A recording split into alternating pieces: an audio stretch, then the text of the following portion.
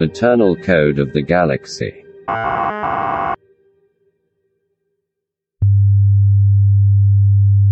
Sarah 1 log, welcome video to new clones, standard required streaming. Hi, this is Dr. Sarah Vesa, CEO of Hyperdrive Dynamic Systems at our headquarters here in New Sydney, but you can call me Sarah or Sarah 1. All the clones call me Sarah 1. If you are watching this or streaming it through a Charleston AI, welcome! You probably just got activated and are acclimating to your surroundings. If you are noticing that we look alike, it is because you are me.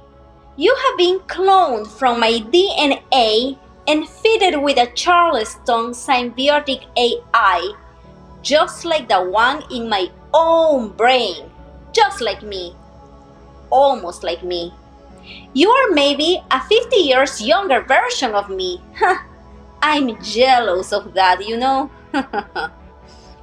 Charleston has been created to help with your memory transition and to be a friend in the days to come. You and I share the same memories and a deep passion for exploration of the unknown.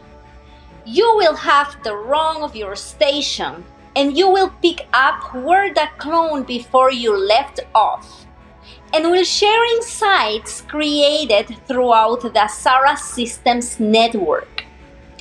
I want you to know you are part of a family that loves you. All my Sarahs are united in our mission, and I want only the best for you. What do I expect from you? I expect excellence, and I appreciate you. I appreciate what you do, or I suppose what you will do, and I appreciate your sacrifice. Living alone on a station is tough, even for someone like me. The eternal code is the key, and I believe, we believe, it is the key to everything. It is obvious to me that the human race will eventually end itself one way or another. The code represents our best chance to have another option. A chance, really.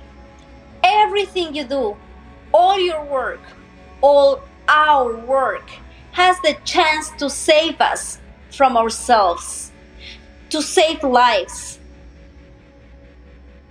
When you feel alone, remember that your work is important. It matters. It might be all that matters.